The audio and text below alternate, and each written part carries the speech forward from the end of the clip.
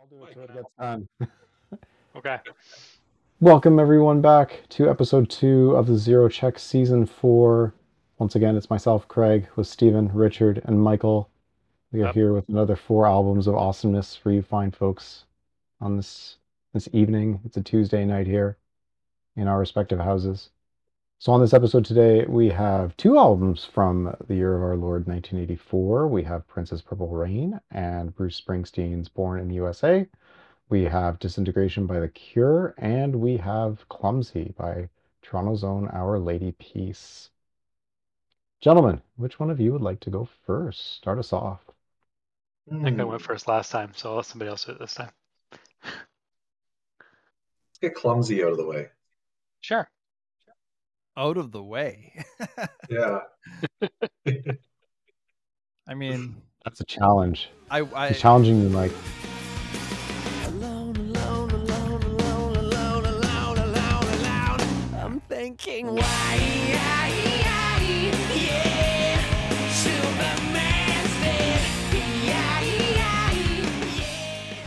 it's funny because as I was going through listening to all these albums, I started with Clumsy, and then you guys were all like, "You're not supposed to listen to the one that you like first. You're supposed to listen to the other ones first." It's kind That's of right. it defeats the purpose of music discovery to listen to the one you've already discovered. This is true. But what if you hadn't heard it in a little while? Can you rediscover? We're not saying don't listen to it. I don't know. I think there was a song that was pretty good on it. You guys wouldn't let me listen to it. Yeah. So Clumsy. Clumsy came out basically when we were all like in high school, right? What year would that have been? Like 97, I think. Yep. When Released Clumsy came January out? 23rd, 1997. Yeah. So it came out, and it came out at a particularly angsty time for me. Pursuing the girl of your dreams and trying to get along with people at school and all this stuff. And for some reason, OLP kind of just spoke to me at that time. Especially Superman's Dead, like the very first track on this album. It was, especially if I had a bad day or if I was struggling with just sort of surviving high school and being like a high school kid, especially like grade 9, grade 10. It was the song that I would turn to. So I think I started listening to that album because of that particular song, and just started working my way through it. I think it was a friend that had lent it to me. I ended up picking up a copy for myself. The album, I'm just trying to remember. I think it was their second album that they put out after Naveed. And basically because of this album, I got into more Our Lady Peace stuff, going back to Naveed and then working my way through some other albums. As I was listening to Our Lady Peace stuff and wanting to sort of jump around, that's a nice part about streaming, is that you can just sort of jump around all over the place. Probably not good if you're, easily distractible, but I ended up doing that and, going into some of their other stuff and really having a good time kind of exploring that band's music, like the way that it started with Naveed and then sort of working its way through and listening to, Happiness Is Not a Fish You Can Catch and Spiritual Machines, and just having a good time with a lot of their music, but still going back to Clumsy, songs like Carnival that just have an amazing sort of it's got this carnival sound to it. You got this kind of marching band kind of thing going, and what's another really good one that I liked? Automatic Flowers is really cool. 4 a.m. I was listening to 4 a.m. today when I was driving to work, and it still chokes me up a bit. Like the whole thing about, if I understand the song correctly, guys, it's his estranged father reaching out to him, right? Like when he's on his deathbed.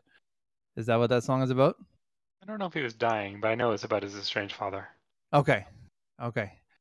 I know that they go that route with a lot of their music. Like the song "Thief," for example, is not on. I don't think it's on this album. No, it's on Happiness. Yeah, and that's the one about their friend that had a brain tumor, right? And so they sort of go that route with a lot of their music. And anyway, so that was the one that I wanted to present to you guys. I'm sure you guys have all heard it before, but what did you think, like re-exploring that album? This is a better adult Craig thinks that this is a better album than Teenage Craig did. Teenage Craig was too alternative to like this album. This has the same. There are tons of albums tons of artists that I guess did this in the 90s. It seems that did the like raw first album that I really like, and then go the more polished, like toned down second album. It was a We've really done a ton of common thing. Your Yeah. Our Lady pieces, your I Mother Earths, your Moist, all of them. Yep. So all that of them Canadian rock. So that's one trajectory. thing about this album that like Teenage Craig didn't really like. I still like the songs, but I still felt it was a step down from Naveed at the time. The other thing is the producer Arnold Lanny. So he also did Finger Eleven's first album, and I really like the Rainbow Butt Monkeys album. So Finger 11 before they were Finger 11. It's not an incredible album. It's probably like a B album, but I got it at that point in my life where I didn't have a lot of CDs, so I'd listen to it a ton. And it's kind of like the first Time Mother Earth album, like it's on the heavier side of Canadian rock. And I really didn't, I felt that the first Finger 11 album was very much like Arnold Lanny turning Rainbow Butt Monkeys into Our Lady Peace. And I really did not like that. We're gonna get some merch that says bare that. naked ladies into in sync. So I think that's a lot of, I guess, impressions and feelings that like remembering back about, like, I think Steve and I, before we started recording, mentioned both like how long it had been since each of us had listened to this. And it's been like a couple of decades for me, probably about same for Steve and Richard too. Yeah. But remembering, sorry, go ahead, Richard. Oh, I was just agreeing that it's been quite a long time since I've listened to Clumsy. I forgot that the song Carnival even existed. When I heard it, I was like, oh yeah. But it's so unique that when it song. pops on, you're like, oh, I remember this one. Yeah, it was a I real don't think banger. I mean, there was a lot of singles off this album. Yeah. I don't think I'd ever listened to the last two songs. I think I got as far as Hello Oscar, and I owned this album. Yeah, like I got to Hello Oscar and Let You Down, and then turn the CD off. Like, time to hit stop on this CD.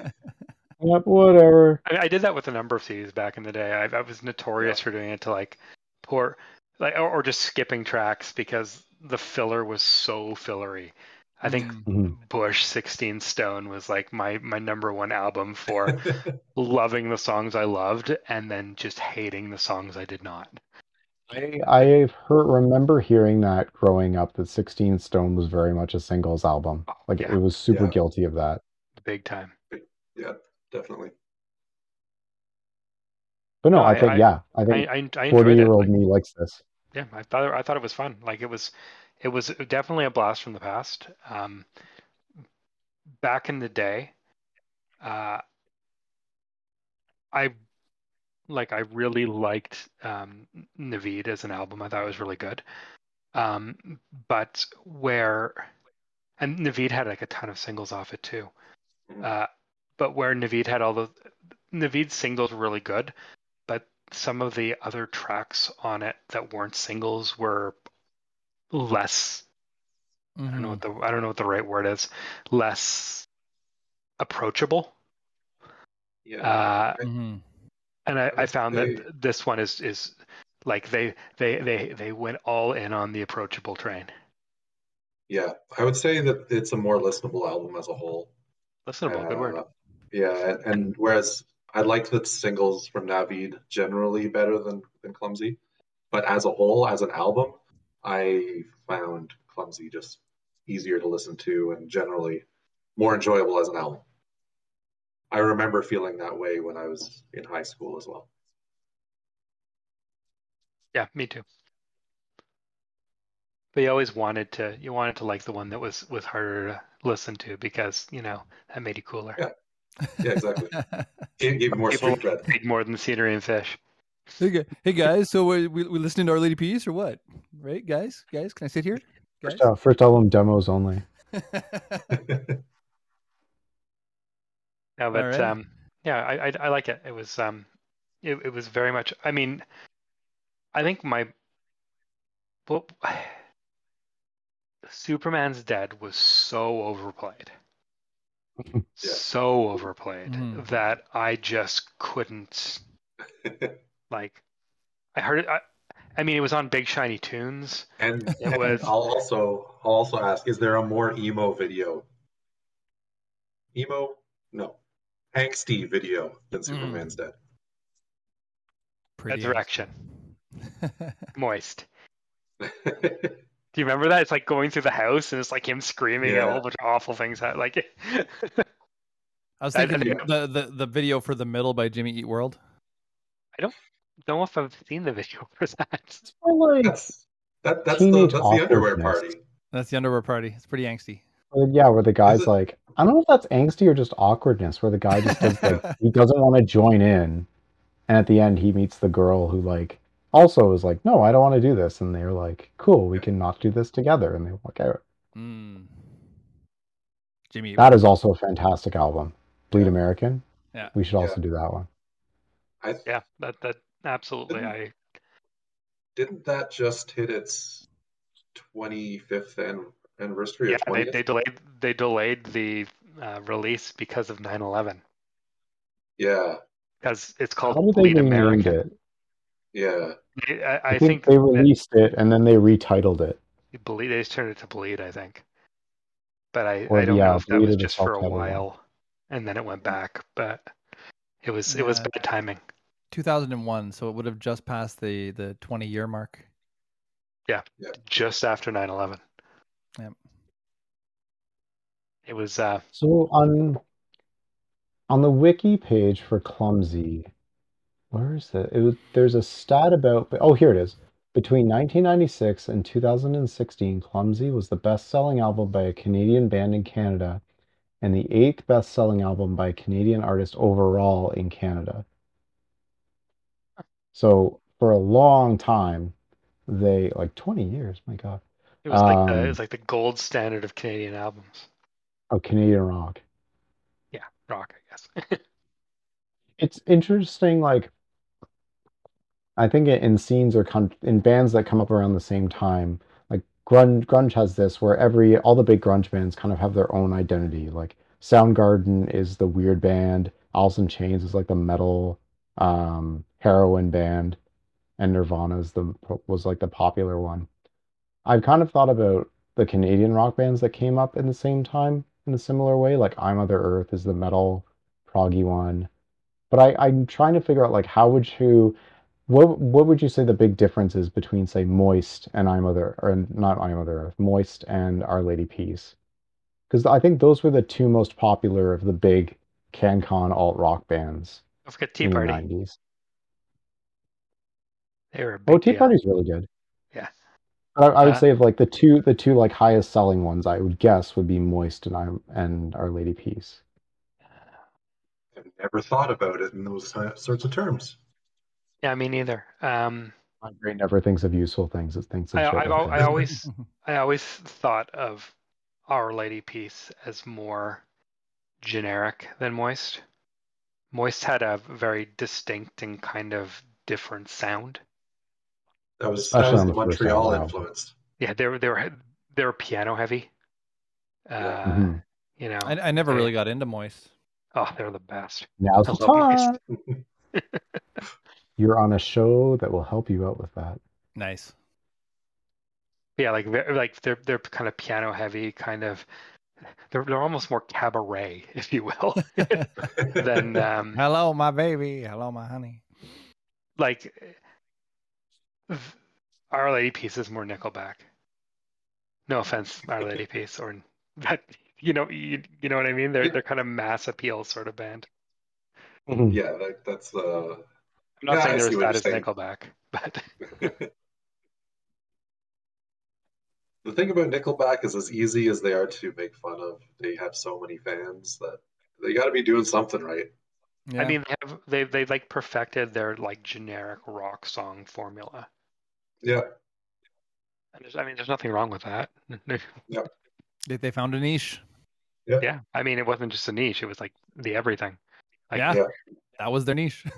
they're not niche; they are as mainstream as you get. Yeah. But I mean, that's okay. I mean, They're like, hey guys, how about our niche could be the mainstream? Ooh, I mean, like speaking, I mean, we did Born in the USA. It doesn't get much more mainstream than that. Yeah. I think that's a segue. Is that our Stuart. segue? Okay. That seems like a natural I segue. like it. I like Right. it. Okay. As we do. So let's go before to we the Cure segue. next. Yeah. All right. What's your song? What's your Clumsy song? Let's go with Mike first. Oh, my favorite song on the album. Yes. After listening through, like I had said, Superman's Dead was really important for me, but it's not going to be my favorite song. I'm going to go with Automatic Flowers.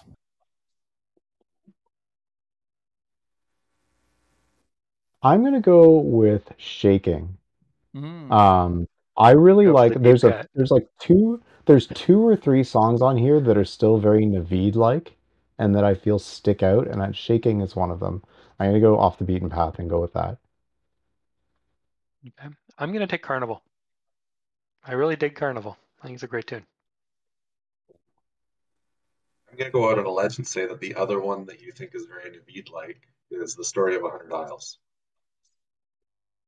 Not really. It was Hello Oscar.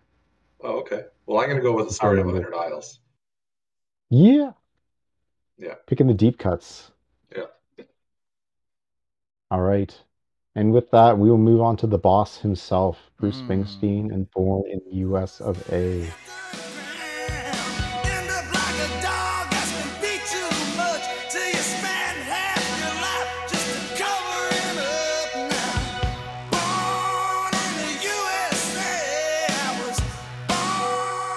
So Born in the USA is kind of an interesting story for me.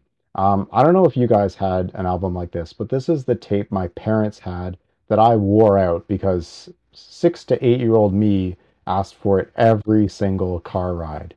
My parents were of the adult contemporary type growing up. For you Torontonians who are familiar with CHFI, or at least what CHFI was like in the 80s with What its a wasteland. Rod Stewart and Miami Sound Machine bullshit. Yeah, every car ride, turn that off. I either want the oldie station or I want Born in the USA. And that was little me. I loved this album as a kid. And I think one of the easy reasons is it sounds like a happy, uplifting, up-tempo album if you don't listen to the words and you're 6 years old. However, if you jump in, you will find it is a sad hellscape of 1984 America. I think this is still Bruce Springsteen's all-time best-selling Not album. just 1984.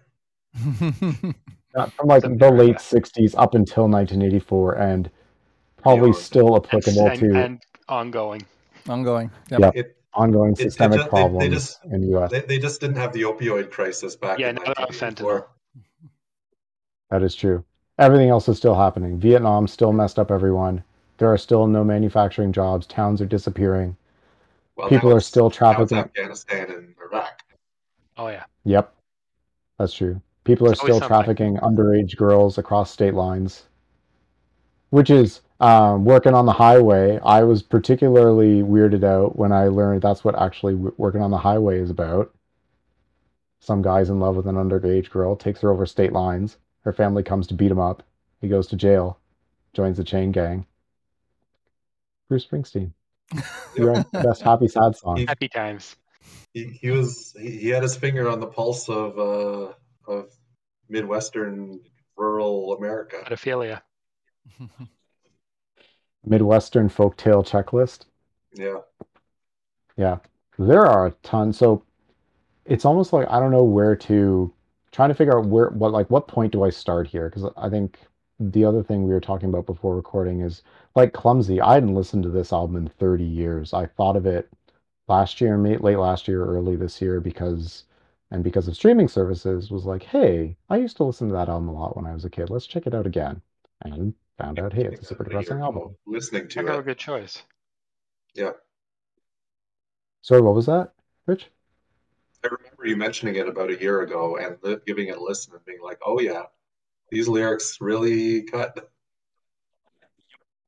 And we had, I think, the three or four of us had a bunch of talk about this kind of earlier in the day, and like what specific. It's interesting to see what themes on this album hit each of us. So I think as we'll talk like with the Cure album I think is more monothematic in what it's talking about, whereas this is about a whole bunch of different things. Like, people, veterans coming back from wars and having, no job opportunities and not being taken care of, people who lose their jobs, their marriage falls apart, towns disappearing, or even Yeah. something as simple as like high school was the best time of your life and your life sucks now, Glory which I days. will which I will also, and I think Rich, you know this, that is what the true meaning of summer of 69 is. Yeah. High school is the best time of your lives. Everything else is downhill. So just kill yourself after high school because life's never getting better. That's an Okay. uplifting way to look at it. Yeah. Yeah. Nice and dark. The last part might be my exaggeration, but there is a Mm-hmm. depressing way to look at summer of 69. But no, that's what it's Um, about. Is the best days are behind you, so just buckle up and Ride out the rest of your life. enjoy a crack open downhill a two roller for a coaster. beer. Numb the Enjoy a pain. roller coaster to Just get a death. pickup truck and a dog, an American Yep. flag. Yep. This album is, for all the joking about how depressing it is, like the music is incredible. Oh yeah, it's really good. Um, Like there's a reason that this is like the gold standard for like Heartland America rock. Yeah. Like yeah, I'm so sure many John different Cougar styles too. Mellencamp loves Bruce Springsteen for, opening the doors. Mhm. It's Yeah, very like much. It was like he kind of Bruce Springsteen and the E Street Band kind of defined the genre, and there's lots of people who are doing their best Bruce Springsteen impressions. You know what I mean? yeah, and in reading more material on this, there's like tying in with Woody Guthrie and the old protest song folk singers, and him kind of like taking that ethos and making a new, like you were saying, Steve, a new genre of heartland rock that is about, it's like storytelling. Like here's a story about people in a place in America right now, or how things used to be and how they are now, and doing that in a whole whack of different styles. Like Dancing in the Dark is an 80s synth number, Yeah. whereas like Great tune too. yeah, Glory Days and Working on the Highway are more like 50s, 60s revival stuff. Mhm. Like this album is all over the place stylistically, and Mhm. I love it. It's so well done. Yeah, I hear you on that. It's a good album. It's very, very easy to listen to. It's not very long, which Mhm. which is always makes an album easier to listen to. Um, the tracks are catchy. The lyrics are sharp. The band sounds like they're having a lot of fun playing. If you ever see them playing, like Steven Van Zandt and Bruce Springsteen doing their guitar, tongue sticking out, sort of. Max Weinberg on the drums. It's Son Jay Weinberg is now the drummer in Slipknot Mm. after Joey Jordison left. But no, it's Or it's just it's trying to get my head around what I really.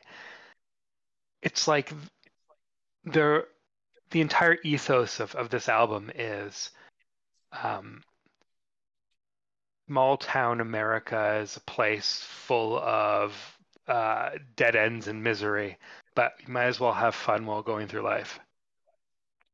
Yeah. Like it's That sums it up that's pretty Mhm. well. that's what it feels like to me. Mike, was this your first time hearing this album or like Bruce Springsteen material? How familiar were you with Bruce Springsteen before this? So I knew a lot of the singles on this album, and I don't think I had ever actually listened to the whole album all the way through before. But it was one of those albums where it would be like, "Oh, I know this song. Oh, I've Yeah. heard this before. Oh, it's been a while." and even the songs I hadn't heard before, I found no reason to skip anything. Like there was never a point where I was like, I don't really like this song, I'm gonna move to the next one. I'll do that. It just sort of worked its way through, and every time a new track came on, I was excited about it. But yeah, I hadn't heard the album in its entirety before, but I had heard a lot of the songs. That's kind of why, like, we have devoted the podcast to the format of the album, because it's kind of the singles are all well and good, but it's good to hear them in the context of how they were originally planned to be heard. There's a lot of albums that are really albums, and one song flows into another, and they'll tell a story, or they'll just flow together well. It's a lot of them are a better experience, at least the older ones. I don't know if you can if newer albums are the same way, but it's it really adds to the appreciation of it, to hear it as intended. I remember I saw Sloan in concert a couple of years ago now, and they were on their Navy Blues tour, and they played the entirety of Navy Blues in order before going on and playing other stuff. But before they went into Money City Maniacs, they were like, they're like, it's amazing to be able to play this song in the context of how we originally created it, like with the track that came before, and which I honestly can't remember right now, the track that came after. But they said, we've been playing this song in concert for decades, and to them, they thought it lost some of its meaning out of its context, which I thought was a really interesting thing for them to say. Mm-hmm. I think the last point I have about Born in the USA that I realized while listening to this was, I was trying to think, okay, so Born in the USA hits, sells a god billion amount of copies. I don't remember anything else that Bruce Springsteen did after that until Streets of Philadelphia. He didn't need to. Pardon? Sorry, Mike? I'd say he didn't need to do anything after that. He hit the gold right there. But I found that really weird. I'm like, Bruce Springsteen is still a legend. Like, he's still extremely famous, but I don't remember anything else he did in the 80s until Streets of Philadelphia. And the one blurb I did notice on Wikipedia was like, kind of what you just said, Mike. He made bank with this album, and then was like, okay, I'm just going to make whatever music I want to. I mean, he was charts. This album is like 10 years into his career, though, right? Like, which is Born also to Run was like 1975, right? Which is also something I always forget. I still don't have, like, Bruce Springsteen to me is an 80s guy. Like, I forget a lot of the time he started in the 70s. And like Biggs, like Born to Run was a huge song. Yeah. So, and that's like mid 70s. So, when Born in the USA came out, like he's been doing this for a decade, and he's released a number of albums, and he's this isn't like a flash in the pan, came out of nowhere, let's make Heartland rock. No, this is like his climax. Like, and I mean, bands are like that, they start out, maybe their first album is their best, but sometimes they ramp up to their best, and then they tail off for 2 or 3 decades. But that's when they're in concert, and that's when people are like, do that song from 20 years ago. Oh yeah. Right? Like they want to hear the hits. Yeah, nobody wants to hear the new stuff. I was looking at something on the Wikipedia for this album that I thought was kind of neat, and I mean, maybe it just because of the age of the album, but the track listing is broken down by side 1, side 2, which because it is came out on vinyl. yeah, the vinyl, and then afterwards it would have come out on cassette, and it's just like as soon as CDs came along, we sort of lost that side A, side B kind of thing, and now that we're in sort of the world of streaming, you know, it's easy. And I mean, like even if I'm listening to a song on my Apple Music, if I'm not in the album, if I just found the song, the Apple Music is like, no, I'm smart enough. I'm just going to give you a bunch of other songs I think you're going to like based on this one you just listened to. And so you're just being sort of knocked around all over the place. Whereas, you know, this is kind of like what you were saying about the album telling a story. Like each side of the album would have told a story, right? Absolutely. And there would have been that break where they would have known you're going to be flipping the album, you're going to be turning over your cassette, right? It's like if you're listening to, you know, Abbey Road, and you got the, you know, that Abbey Road suite at the beginning of the second side where it, you know, they do all that weird crap. But you've got your first side, and then the second side is in that context. Mm-hmm. So I thought that was pretty cool. Go listen to 46 minutes. Yeah, it's a short album. It's not long. A couple of them were short. You know, Purple Rain's real short. Like, it's not long at all. Wasn't a long album, and so is Clumsy. Like they're all like 45-minute albums. Yeah. The Cure one is like 9 hours, 9.5 hours. It's not 45 minutes. Full extended mix. There's a lot of instrumental. Speaking of that, I guess that's our next segue. But before we do that, let's talk about our standout track on Born in the USA. And I'll start with this one because I didn't last time. I love Dancing in the Dark. I think it's a great tune. Yes. I'm gonna go That with really encapsulates the life kind of sucks, but let's have fun anyways. Yeah. Mm. It feels very Springsteen to me, and it's just a banging tune. Yeah. Mhm. Is that yours as well, Richard? No, No. I mean, I'll thumbs up that one, but Okay. yeah, Craig, go ahead. I'm gonna go with Downbound Train. It's one of the two songs that I think hits me the hardest on this album, but I love how somber it is and just how sad it is. Like it does not let up over the course of the song. And I really in some ways respect that it doesn't let you have a reprieve from the sadness over the course and like the story that unfolds over the course of the song.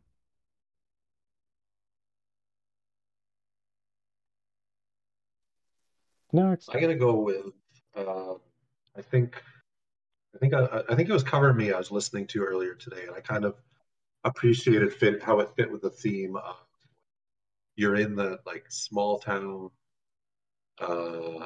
setting where like people will just kind of, you know, odd couples will kind of match up and they'll get each other's back and just be there for each other, even though they're not maybe the best coupling, but it's what they got to work with. Mm-hmm. I think that was Cover Me that I was thinking of hearing that in. And I'm gonna join Steve on this one and say that I like the Dancing in the Dark. Great tune. Yeah. It really is. It's hard to. Iconic synth line. I don't know what it like. Bruce Springsteen is, you know, he's full of, you know, American middle class or working class doom. But that doesn't really speak to me. I'm neither American nor working class, so it kind of a lot of his meaning kind of flies over me. I'm like, boy, it sucks to be you, but it's not me. You know. I grew up in GM town, so while it doesn't speak to me personally, I get it. Sure. You've seen it. Yeah.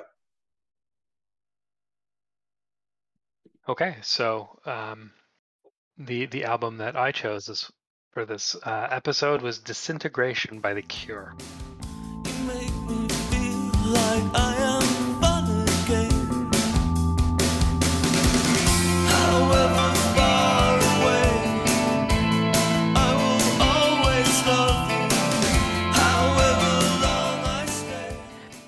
have chosen the worst timing. Richard, Thank you. I didn't realize what I was doing at the time. You didn't tell me anything until after I'd already given Yeah, it out. I know. I might have chosen something else otherwise, because this is not a good album to listen to if you know things are disintegrating. Like Yeah, it's when you're, to put it bluntly, when you're going through a breakup. yes. It's so I mean it's I don't know. It's a late like a 1989 album from The Cure. They'd been going for quite a while at this point in time, and it's like their eighth album or something like that. Um, it's I wanted to do this. It's one of my wife's um, favorite albums. She loves The Cure, and it was something that I'd never really listened to much when I was younger. I knew the singles, of course, because everyone knows the singles, but I'd never really heard it as an album. And I've always found that, especially like around this time, bands were really making albums. You know what I mean? Like this hangs together as a full album, and it's better to listen to that way than to just cherry pick the singles. I find that it really flows together. It does really So flow together. it does, and it's very melodic. It's very kind of ambient at times. Like starting out with Plain Song. It's very it's kind of it's drawing you in, and then it's like let's get your full attention. Let's really get you into it so that we can drop the hammer on you with pictures of you, Yeah. which is a long and depressing. It's a good song, but it's a long and depressing song about breakups.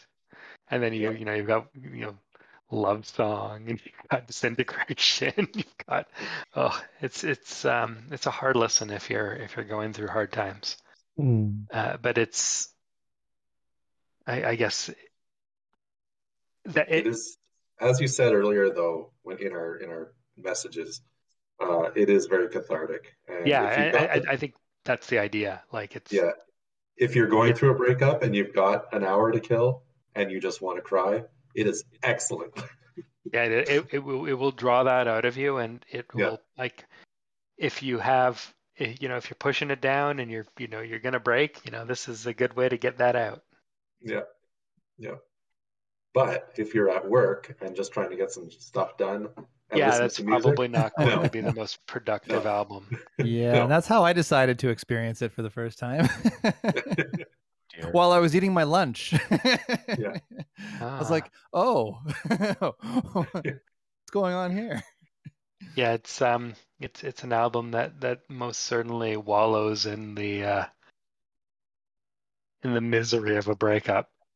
Yeah, but it's amazing composition. It's excellent Oh yeah. songwriting. It is a wonderful album. And if you're not in the throes of a breakup, it's because I've listened to these songs before. They definitely speak to that, to those memories of what it feels like to be going through a breakup, but it doesn't hit you as hard. When Yeah. you are in it, it hits hard, especially pictures of you. Oh yeah, that's sorry. Yeah, that's like reach into your chest, pull your heart out, and just like ring it. Oh, it's not good. And Love Song. Oh my God. I find that one is a song about not so much a healthy love, and so it doesn't Yeah, really speak to me as much. But yeah, fair enough. yeah, But it's the album's like an hour and 10 minutes or something. It's a long album. yeah. So you got to strap yourself in and enjoy the ride, I guess, or don't enjoy the ride, whatever the. Yeah. Experience the ride. It's definitely a dark album. Buy the ticket, take the ride. As Yeah, pretty much. what's his name? Hunter S. Thompson would always say.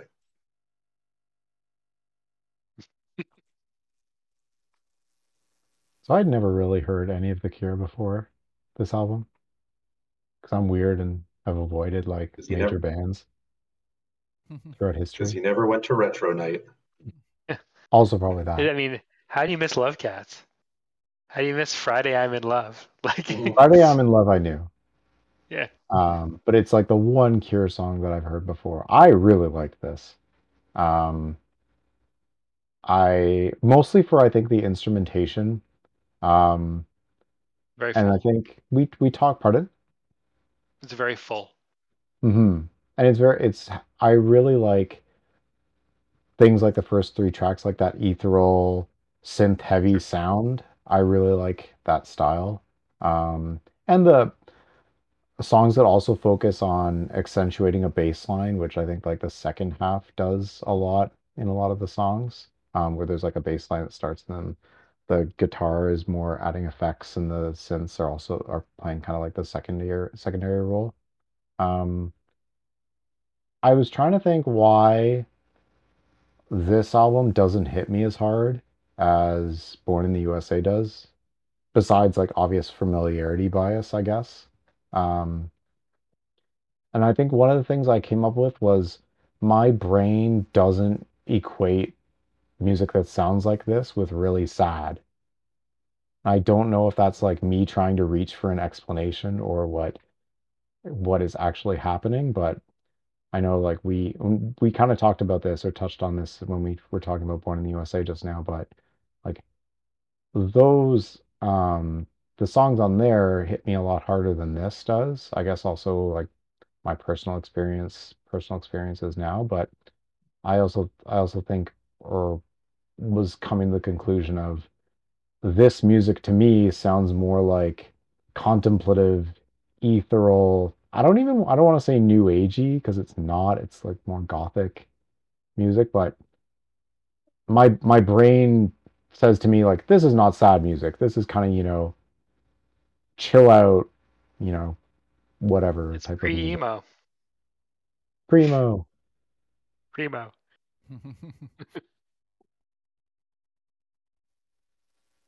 Is it my turn? Yeah, Yeah, go ahead. So go Mike.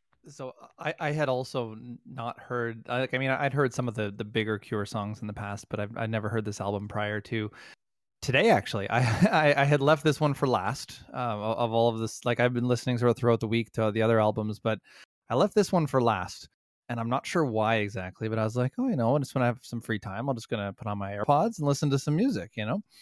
And I was having trouble with, I think, the thing that I disliked about it. um like, I don't think I'm a huge fan of this style of music, but the thing that I disliked about it was what Craig really liked about it. I didn't like the synthy ambient music. I have trouble with that kind of music in general. Like, I know that um some people We're really gonna enjoy beat that the kind of thing. atmospheric into you, Mike. Oh my goodness. Look at I what I I, I Rick and I are gonna team up. like listening to Bruce Springsteen. I'm like, that's like the anti, Did you make us do Brian Eno, Rick? Or can't remember. What's CD that? says on your Did release. you make Quick, us do end your Brian marathon Eno back in the episode. day? No, I No? never did that. No. Oh, okay. But what was interesting is that when the first track was done, plain song, I was a little bit confused, and we were kind of chatting in our group chat about this, and I I had typed like, I don't know how I feel about this album.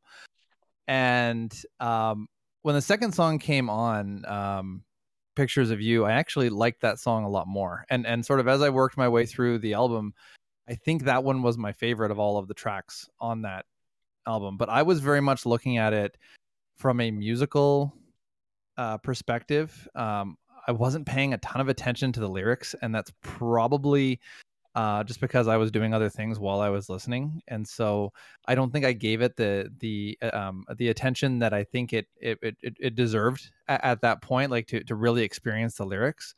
But I did experience the musicality of it, and I enjoyed the musicality of the second track a lot more than the first one.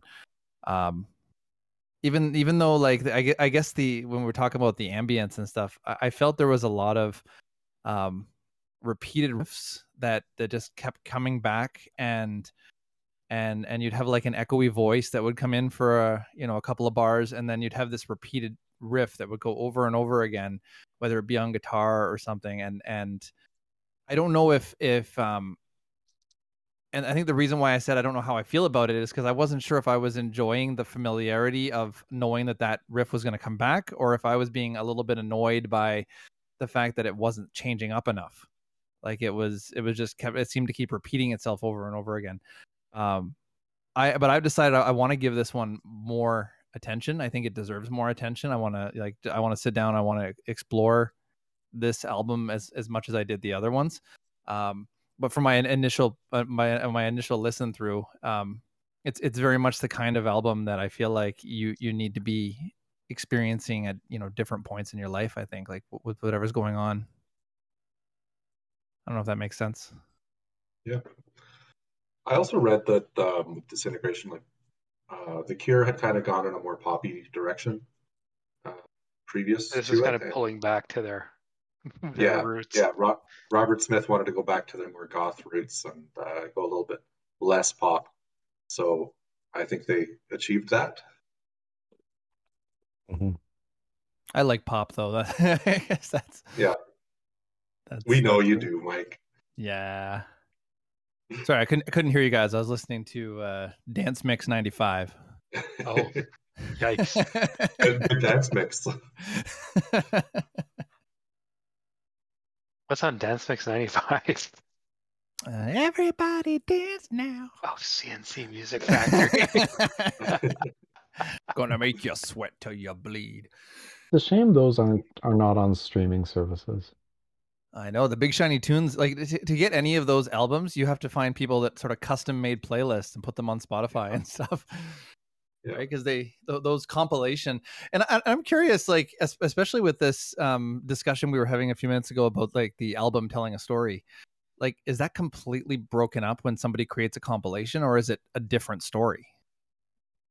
It's not the album. It's something different. Yeah. Right. Like, I suppose you could compile a bunch of other songs and create something with all of that. You can do that intentionally and tell a story through it. Sure. Mm-hmm. Mixtape, if you will. Yeah. But I would assume that most of it is just, hey, what are the 15 hottest songs this summer? Let's put them on an album. And yeah, I mean that's what you'll get from those people who were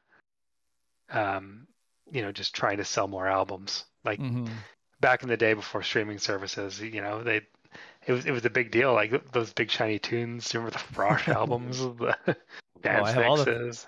Yeah, I've got the Frosh albums. I've got Big Shiny 80s.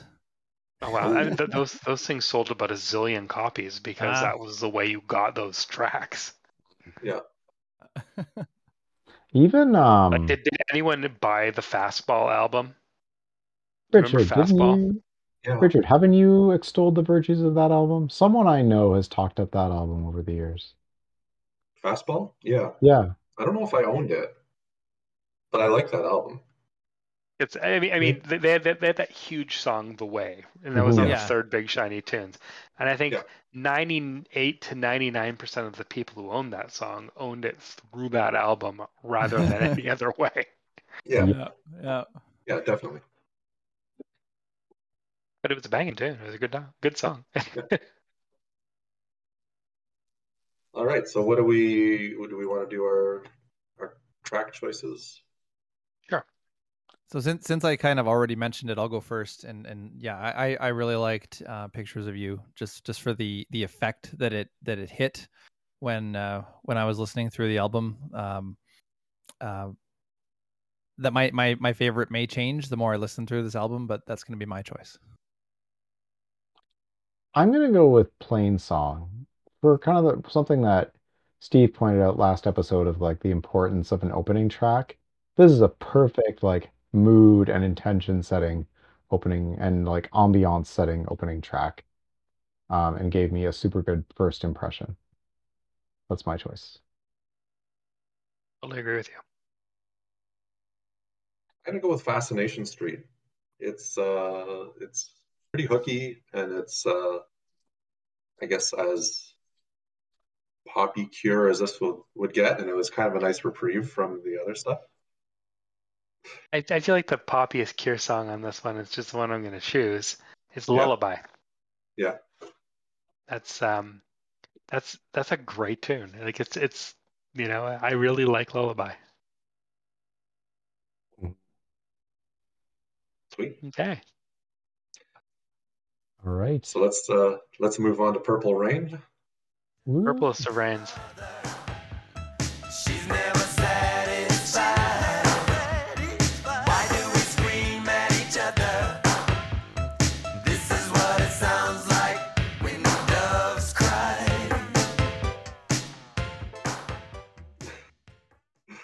So I'll share sort of my motivation behind this, and there's gonna be a series of things that I bring up in over the next couple of episodes that are not necessarily things that I have a whole lot of experience with.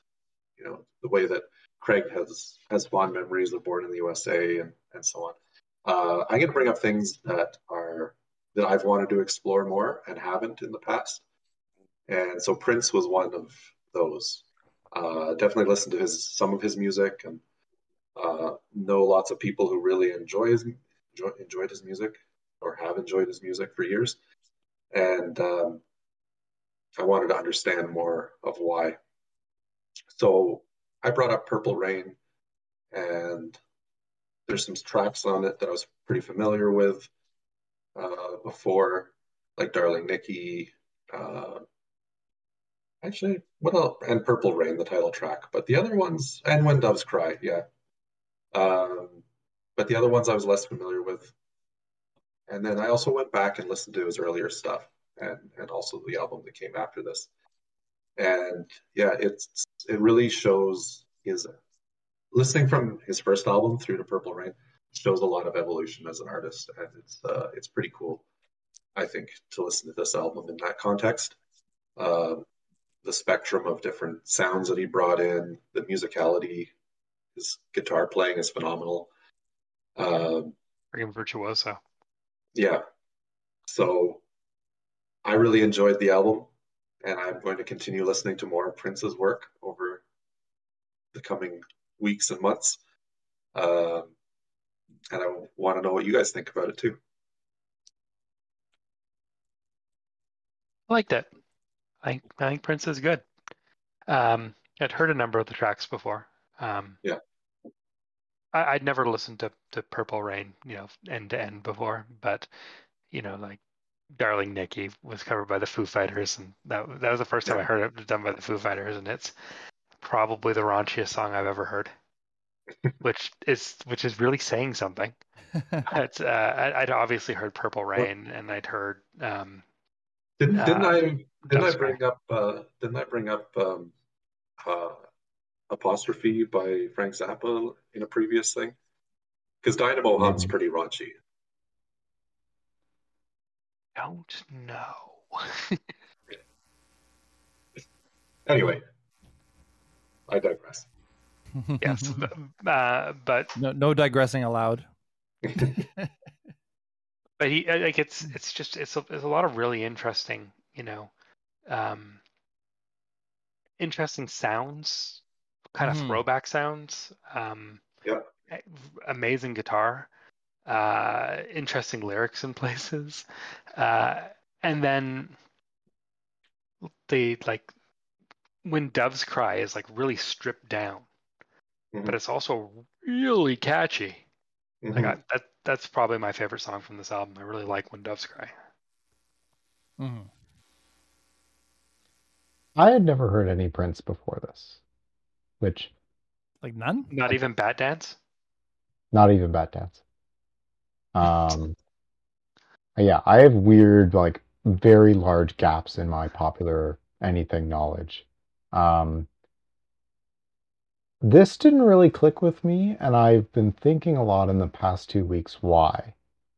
Because so this and Born in the USA came out in the same year, and on the surface, they both kind of do the same thing of hopping around stylistically a lot. But whereas, there's obviously some childhood attachment attached to Born in the USA, I much prefer that over this. and I've been trying to figure out why. My best armchair initial guess is that this is more pop than Born in the USA is. And I'm kind of like the anti-Mike, where pop doesn't resonate with me, potentially because of like the energy is different. Like I need a bit of an edge, or I don't know.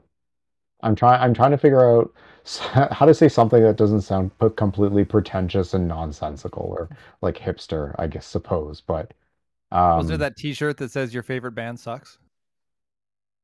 I remember that shirt. I don't think I own that shirt, but I have seen that shirt before. Um, yeah, like even like Let's Go Crazy has the same type of thing of it, like it feels like a 50s 60s revival That's number. such a fun intro to it. Hmm. But I but it just wasn't doing anything for me, and I was kind of maybe also because I definitely am that type of person. I have that contrarian part of my personality that if I know something has been hyped up and hyped up and hyped up over time, there is a part of me that instinctively wants to dislike it just to be contrarian. And I know that's a stupid thing, but also recognize that I kind of instinctively do it. And also, Good that you recognize it, Craig. yes. And also like I think Prince's guitar playing is a good example of this where I've seen and heard people hype up Prince's guitar playing so much, and then I look at performances of his and I'm like, really? Like like the famous one is the Rock and Roll Hall of Fame one, right? While Where my he's in guitar that, gently weeps. yes. And I've watched that and been like, okay, that's good, but it's nothing incredible. Like, I don't know. So I You're also a think metal guy, and it's very different guitar style than. it is a very different, and I have to tell myself that of like he's probably improvising a lot of this, or it is a less technically impressive solo as it is a more melodically impressive solo in that particular case. Um, and I think what I was trying to remind myself of a lot when I was listening to this was, Prince is this probably the sole songwriter of a lot of this, and the sole like, he most of this is just him. Like there's a lot, and in reading up more on Prince during the past couple of weeks, seeing anecdotes of like, yeah, he'd just go in and play the drums. Like he'd go knock out the drums for that track in one take, like it was nothing. Like his genius is not from maybe he was just good at so many things. And that's something I think that I had to remind myself of a lot is why this is impressive when I guess it wasn't really resonating with me. And was like, I feel bad this isn't resonating with me. Like, I feel like I'm not getting like I'm missing something here. It's funny If when I, I if when I think my, of like solos and metal songs, I'm brought back to the old. Uh, has everyone here seen Amadeus? Mm-hmm. Long I've time heard of it. I ago. haven't seen Yeah. it. It's what they said to Mozart when he wrote his score.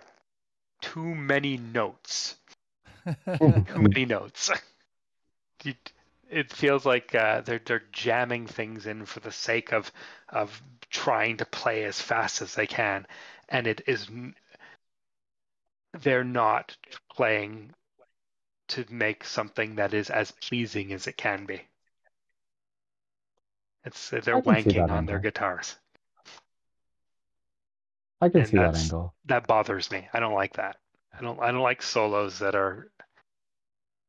I've not even like showing off because like there's a lot of good show off solos like uh, Beat It, the Van Halen solo in Beat It. Like that's just a fun solo, and he's showing off because he's real good. But uh, but it's it's well done. But a lot of metal solos on any instrument, drum solo even, I feel like they're sacrificing musicality for technical skill. Yeah. And maybe that plays into if you were to ask like what my interpretation of virtuoso is, I would lean more on technical skill perhaps than composition or feeling. Just in my own like if you were to ask me like, okay, what do you think of virtuoso in an instrument?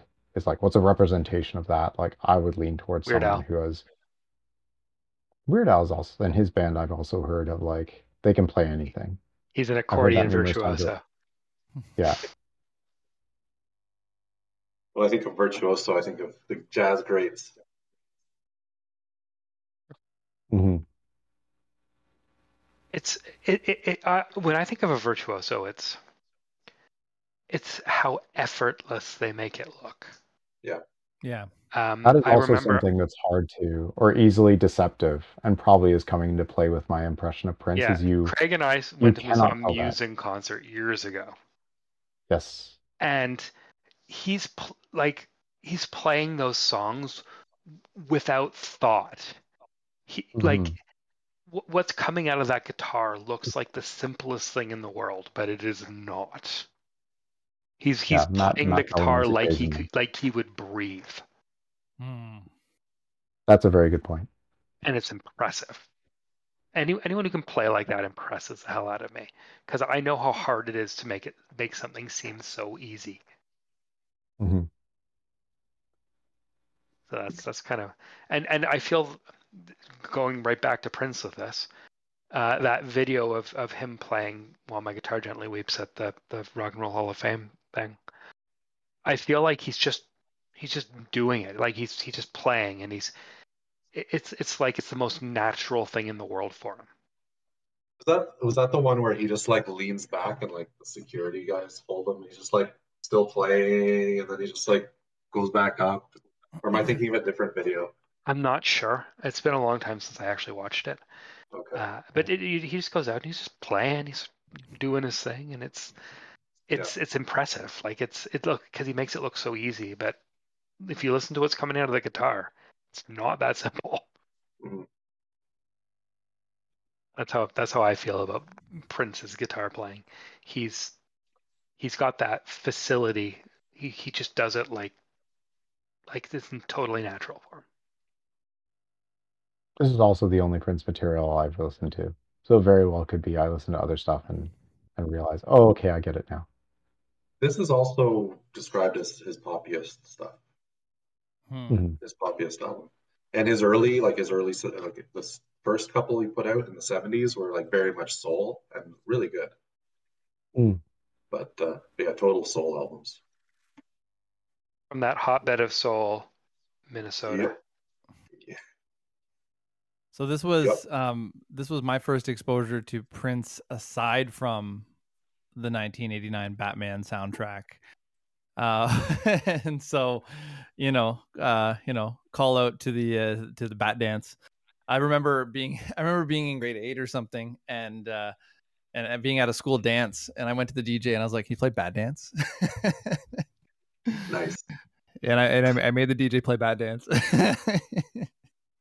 Yeah, it was awesome. It was a big song at the time. Yeah. So, I very much enjoyed this album. I was very familiar with the singles.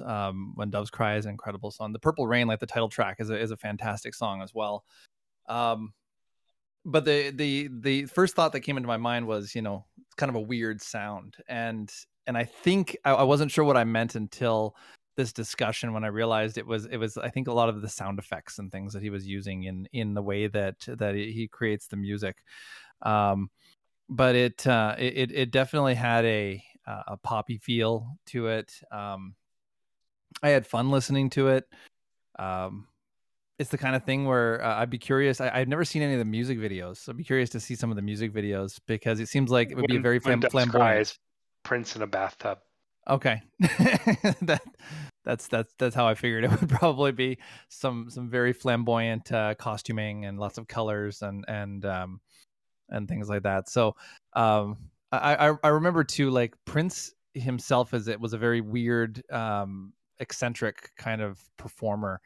And if you ever have a chance to listen to Kevin Smith talk about his experiences with Prince, he does a talk in one of his shows that he did a few years back called An Evening with Kevin Smith, and he put out a bunch of DVDs where he went to a variety of different shows and just told stories. That was more than a couple of years ago now. Yeah, that was like what would that have been? 15 years ago, probably. Yeah, 18. I don't know, something like that. Yeah. Many moons. Yes, I'm going to go back to this word flamboyant, but this idea that Prince is bigger than life, and some of the stuff that was involved in his life, and that kind of stuff would go into his music and his performances, and you can hear it, and you can, like, he was very much a performer. Like, he was a very, Michael Jackson style performer, and so I enjoyed this album a lot. I had a lot of fun listening to it, and I listened through it a couple of times over the last couple of weeks, and I had fun with it. Nothing much more to say that, I do enjoy poppy music, so it sort of hit the right strings for me. The sound effects comment is interesting because I thought that especially on Let's Go Crazy, where you've got like an actual drummer playing 80s style drums, but then you've got a drum machine that's playing over top of that in a different beat. I found that especially like, whoa, that's weird experimentation. I haven't heard anyone do that before. You don't hear a lot of that these days anymore, right? Like like experimenting with musical sound is kind of a lost art. I feel like a lot of stuff you hear now, and I mean everybody says that, music before was good, the music today sucks, and you can ask anybody that, but it's like you're not really getting a lot of experimenting with music. Like, I think somebody like Billie Eilish, for example, is the most unique sound that I've been hearing on the radio recently, and it's just because it's so different from everything else. Everything else is written by the same people, it's produced by the same people. It, especially if you're listening to pop music. That's the way pop music always was, right? So, but I do enjoy the experimenting, and I agree with you, Craig. Like that made a really cool effect, and I like that in that track. And the double. We want to pick our best. Or sorry, go ahead, Mike. No, I was just going to ask if we were going to pick our favorite tracks from this album. Sure. I liked When Doves Cry. I'm going to say Purple Rain, title track. I'm going to go with Darling Nikki for the completely weird reason of the out of nowhere double bass drumming at the end of the track, which, besides being not that common in 1984, is like super duper rare to hear on pop music. I did not expect that at all, and was very impressed by, like, whoa, this track took a turn. And yes, it's also super catchy. I'll go with Let's Go Crazy. I'll go with Let's Go Crazy just because it's a cool opener. Hell of an intro. Yeah. And that brings us to the end of our second episode. Yeah, so what do we want to do next time, guys? Yeah.